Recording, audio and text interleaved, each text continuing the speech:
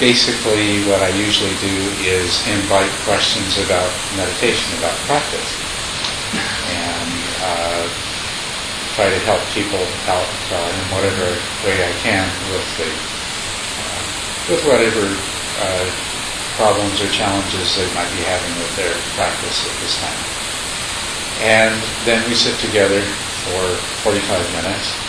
Following that, we have a break, and then we have a Dharma discussion, which over the last series of weeks, I've been sort of developing on a theme, basically based on the first sutras that were taught by the Buddha, the first actual teachings that he gave, which are really the basis, the groundwork of all of his subsequent teachings, which were essentially elaborations of those. And so that's what I'll be doing later this evening. But of course, with new people, I don't know what kind of meditation you do, or how long you've been practicing, or things like that. So let me just invite newcomers to both ask any questions, and also just say a little bit about what your background is and what kind of practice you do. So, who would like to begin? Yes? I'm a neophyte, and I've been trying to meditate. I've been getting some pretty good things with that. I had a dramatic life-changing experience about 4 years ago, when I had massive brain tumor. And I have a problem getting too upset, my muscles are tight. So I'm trying to relax. Okay, so when you say you're a neophyte, but you have been doing a meditation practice? Only on my own. On your own? Only on your own? Yes. Mm-hmm. And how do you meditate? What do you do? What do? I try to relax, follow my breathing, go through a count of 4 in and 4 out. Mm-hmm. And just pay attention to that, and try to let the thoughts meld with it. That's better. And you're finding that's helping to produce some state of relaxation? Yes. Okay, so, all right. That's good. That's good. I'm glad that it's working for you. And I'm sure we'll have a lot more opportunity to talk about different ways of practicing. There's many different ways of practicing. They all produce similar results, but sometimes, in a different order. And there's a lot of different effects and therefore reasons that you can have for meditating.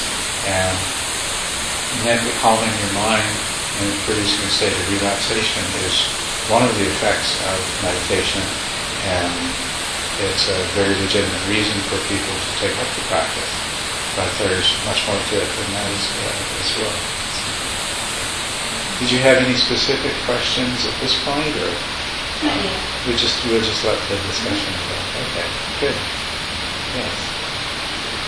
So, anyone else? Yes.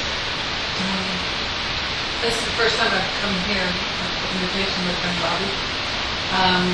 I've been practicing since 1990. When I went to Green Gulch and heard Norman Fisher, who has been my primary teacher. Where? Green Gulch. Green Gulch. The San Francisco Zen Center. And there's a teacher there who I met, and that's who. And I consider my sangha there in San Francisco, even though I live there. And I sit with Zen Desert Sangha as well, but I'm always happy and pleased to have the opportunity to sit with anybody and to hear other teachers. So, well, I'm glad that you were here. you mentioned Zen practice, and then the other lady mentioned doing a practice where she's actually counting four breaths in and four breaths out, more structured. And these illustrate the range of ways that you can practice. The more structure that you introduce into your practice up to a certain point in the beginning, the easier it can be to stay with it and not, get carried away and lost in mind wandering. But the other extreme is to sit down and do a Zen practice of just sitting, where you're not fixing your mind on any particular object. So these happen to illustrate how different approaches to meditation can be.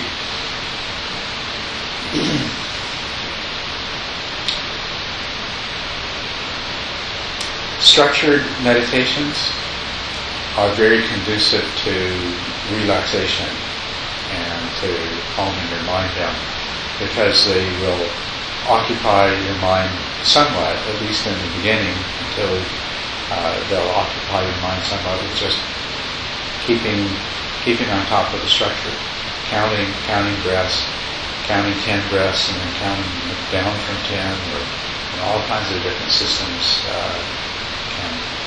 can help with just staying with a single object and helping to calm your mind and reduce the amount of other mental activity is taking place. A practice like Zen is pretty much straightforwardly directed at we're looking to get beyond the ordinary conceptual workings of the mind, and we're looking to have a profound insight into some sort of ultimate experience of the true nature of reality. And so it's you might say a more direct, but in some ways more difficult way to proceed. The meditation that I teach here is sort of between those two. The practice is very simple. You take the sensations of the sensations that are produced at as the air comes into and out of the body, at that vicinity of the nose. Could be, inside the nose, could be your upper lip, could be, it doesn't really matter that you find that place there where the sensations produced by the air are particularly clear. And that's your meditation object. And then, other than maybe counting 10 breaths just at the beginning of the sit, you just try to keep your awareness, not lose the awareness of those sensations of the breath. So it's not quite as simple as Zen. It's not quite as complex as counting systems. But I would encourage you to try it if you're interested in continuing with it as a practice. And there'll be a lot of opportunities for me to give you guidance in it. It's a very powerful and effective method for calming the mind, for developing concentration, for developing a very high level of awareness, and also for pursuing those highest goals of meditation, which are awakening.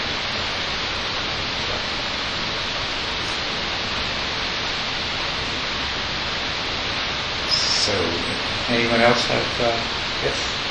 My name's Jonathan. Realized a year or two ago that I've actually been meditating since I was a kid, really thinking about it. So it's been part of my life pretty much up until now. Never really had any focused meditation classes or a teacher. I was in Tai Chi for a couple of years, and that was one of the meditations. And I've done a lot of walking meditation, but never really anything structured. And so you've never really had formal meditation instruction? So when you practice, what do you do?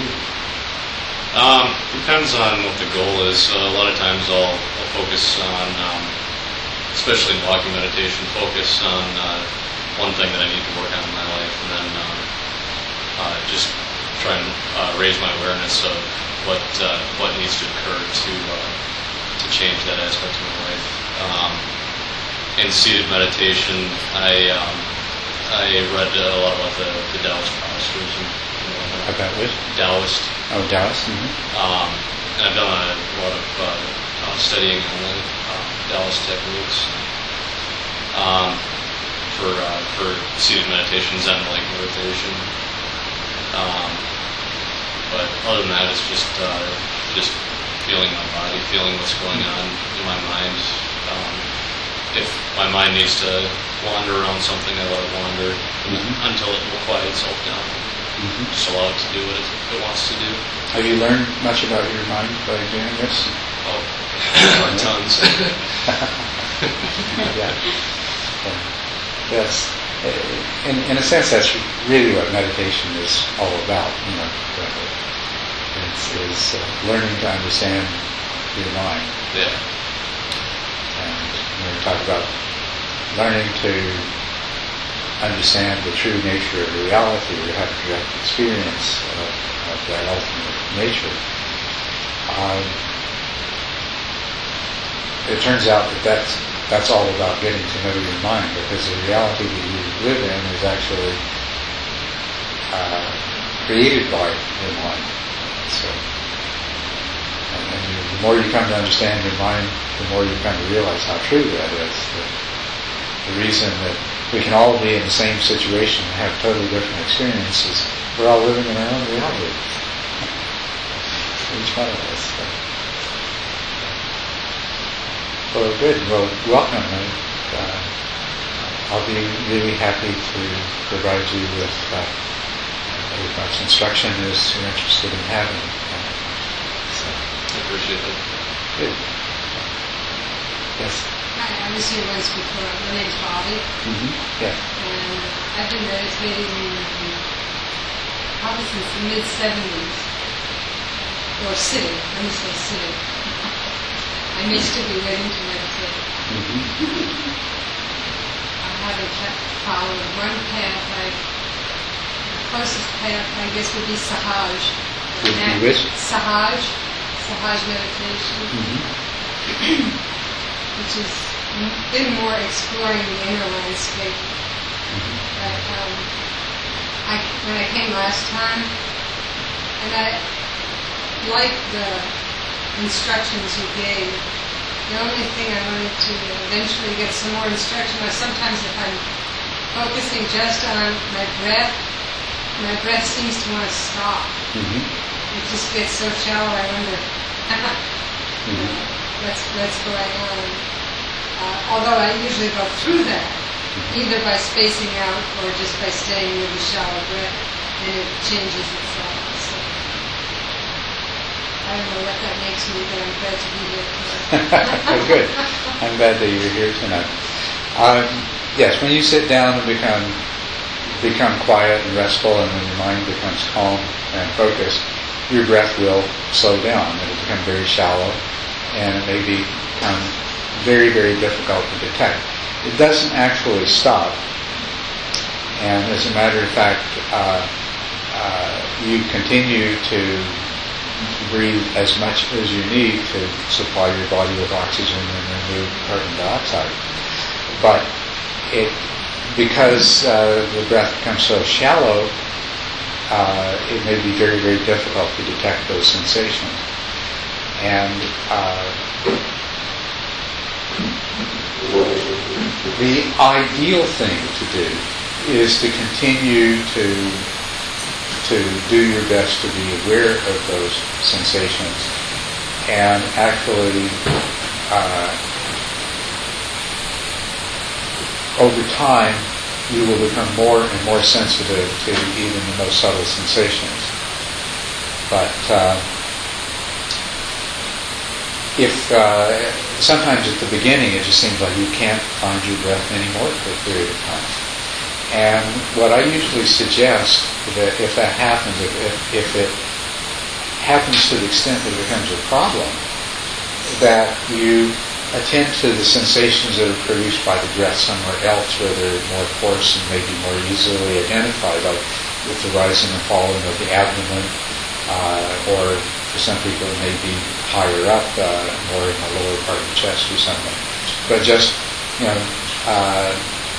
if the sensations of the breath become so subtle that you just are having no luck at all in locating them where the air enters and leaves the nose, then go ahead and look for sensations that are produced by the breath elsewhere in the body.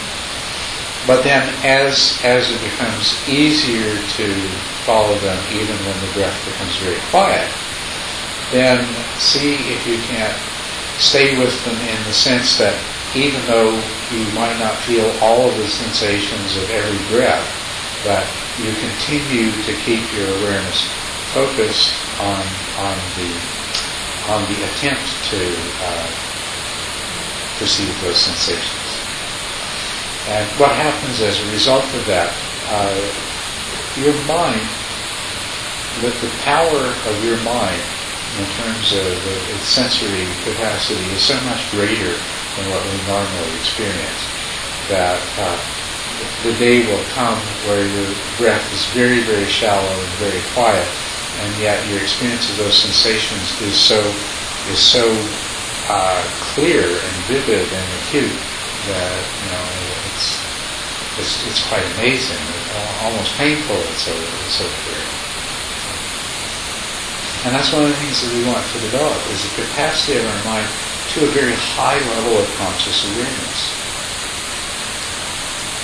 And the way I use those terms, and this is somewhat my own way of using them. We have the word consciousness, we have the word awareness, and we all have kind of an idea about these things, but I make a distinction and say that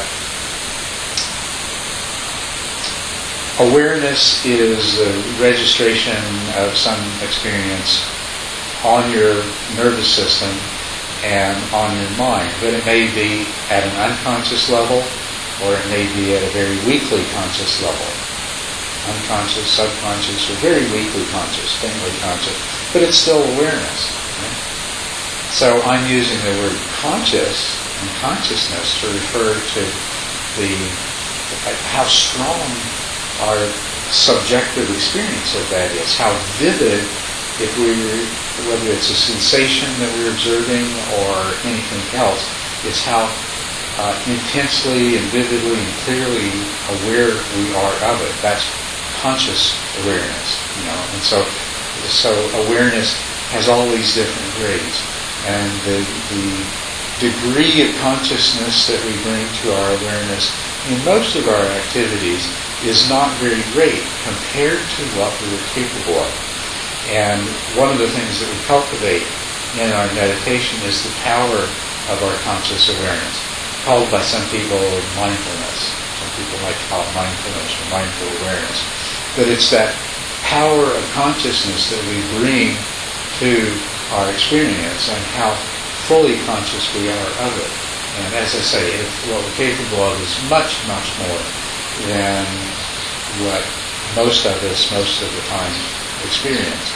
And so one of the ways that we develop that in meditation is by practicing being particularly clearly aware of the sensations of the breath. And as the breath becomes finer, and it forces this power of mindful awareness to increase proportionately in order to continue to be able to follow the breath. So what your meditation experience, and others of you will have it as well, when the breath becomes very, very fine, it's actually that's a beneficial aid to developing this power of mindful awareness. So use it in that way. But if the breath disappears entirely for a while, go look for it someplace where it's more easy to find.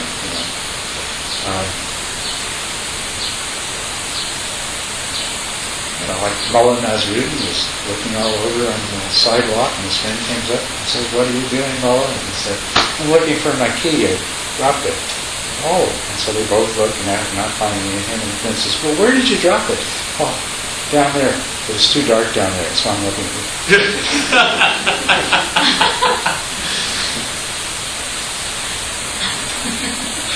Anyone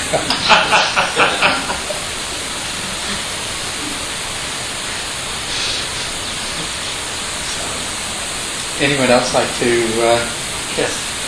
I've been meditating on and off since the 70s. I started out meditating to a mantra with an Indian guru about 10 years. Then I fell away from that and didn't meditate at all for a while, and began being drawn to wanting to meditate again, but somehow in a different way. I wasn't sure how. And gradually I began reading about Buddhism and studying, and then I began meditating again. And then I read a book by, I think his name is Koshi Uchiyama, called Opening the Hand of Thought, which he was a Zen priest in Japan. And it influenced me greatly, and I began meditating on an ongoing basis. And been looking for a place to meditate with other people. So I'm glad to be here to have found that place. Oh, welcome. It's good to have you here. And so, what kind of meditation are you doing these days? I would say pretty much what you're talking about, because that's what Uchiyama describes in detail, step by step. The sensations of the day. Yeah. Very good. Yeah. Okay. And you'll find, I'm sure you found already, that it's very similar to meditating on mantra, and a lot of the skill you develop from that is applicable. It is similar. But it has a difference that you don't generate the object, it occurs spontaneously. And it's constantly changing in subtle ways, and it has great subtlety of detail, which you can exercise your mind by trying to be aware of that subtlety of detail and the way that it changes over time. So, good. Well, welcome. It's good to have you.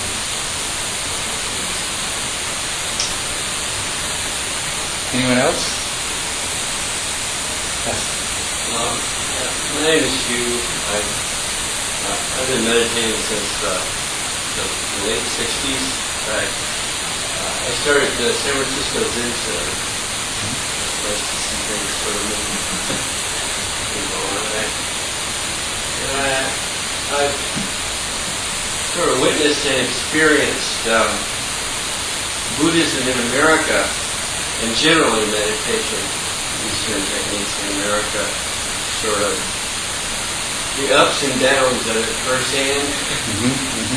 And I guess the comment that I have is that, the psychotherapeutic methods that have evolved in the West over the last 100 years are a really good tonic and balance for most any meditation practice. And to put it another way, it seems to me that there are things that meditation practices that, most of the ones that maybe all of the ones that I've worked with, there are certain kinds of content of one's life that just don't get reached. And that's an observation, and I would like your own feedback and thoughts on that. Well, my experience is a little bit different. That of course, so much depends on how you meditate, the kind of practice you do, and how you do it. But my experience has been that if you meditate and it comes from the perspective that part of the purpose of meditating is coming to understand your own mind. And then if you allow your mind to do what it's inclined to do as you enter the deeper stages of meditation, in my experience, you're going to uncover just about every little thing and every dark hidden recess of your mind that is of any particular significance, they do come into the open. And that as the meditation practice develops, you're in an ideal condition to be able to,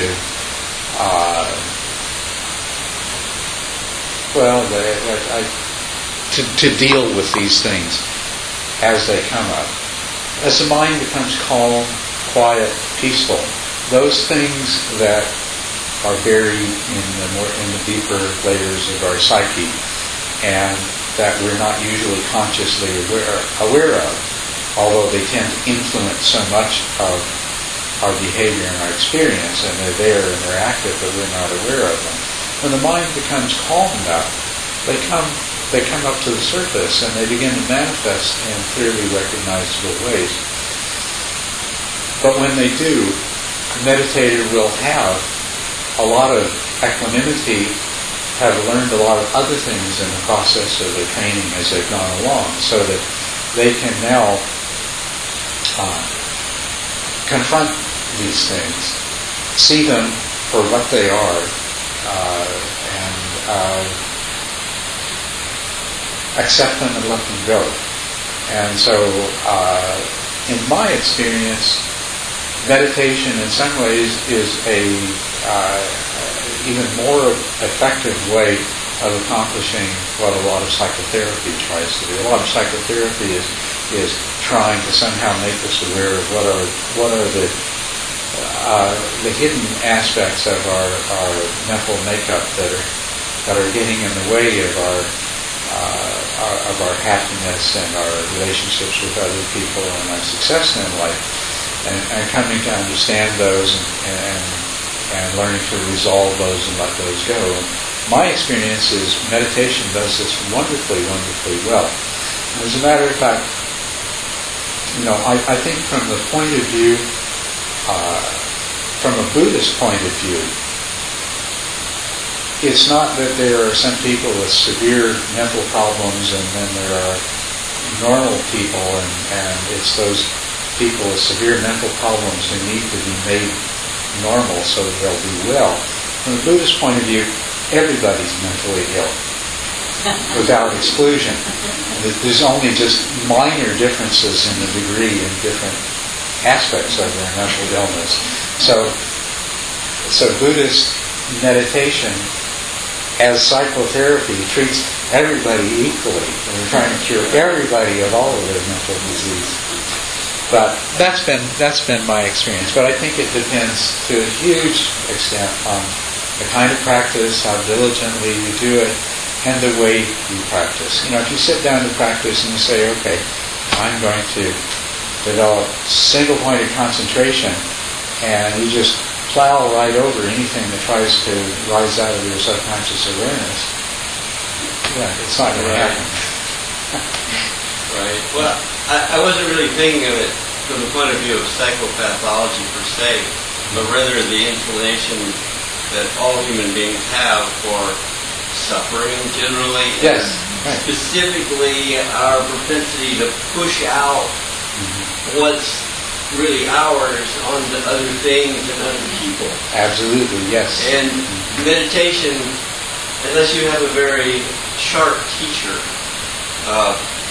meditation doesn't always make you aware of how you do that. And I just, anyway, that's all.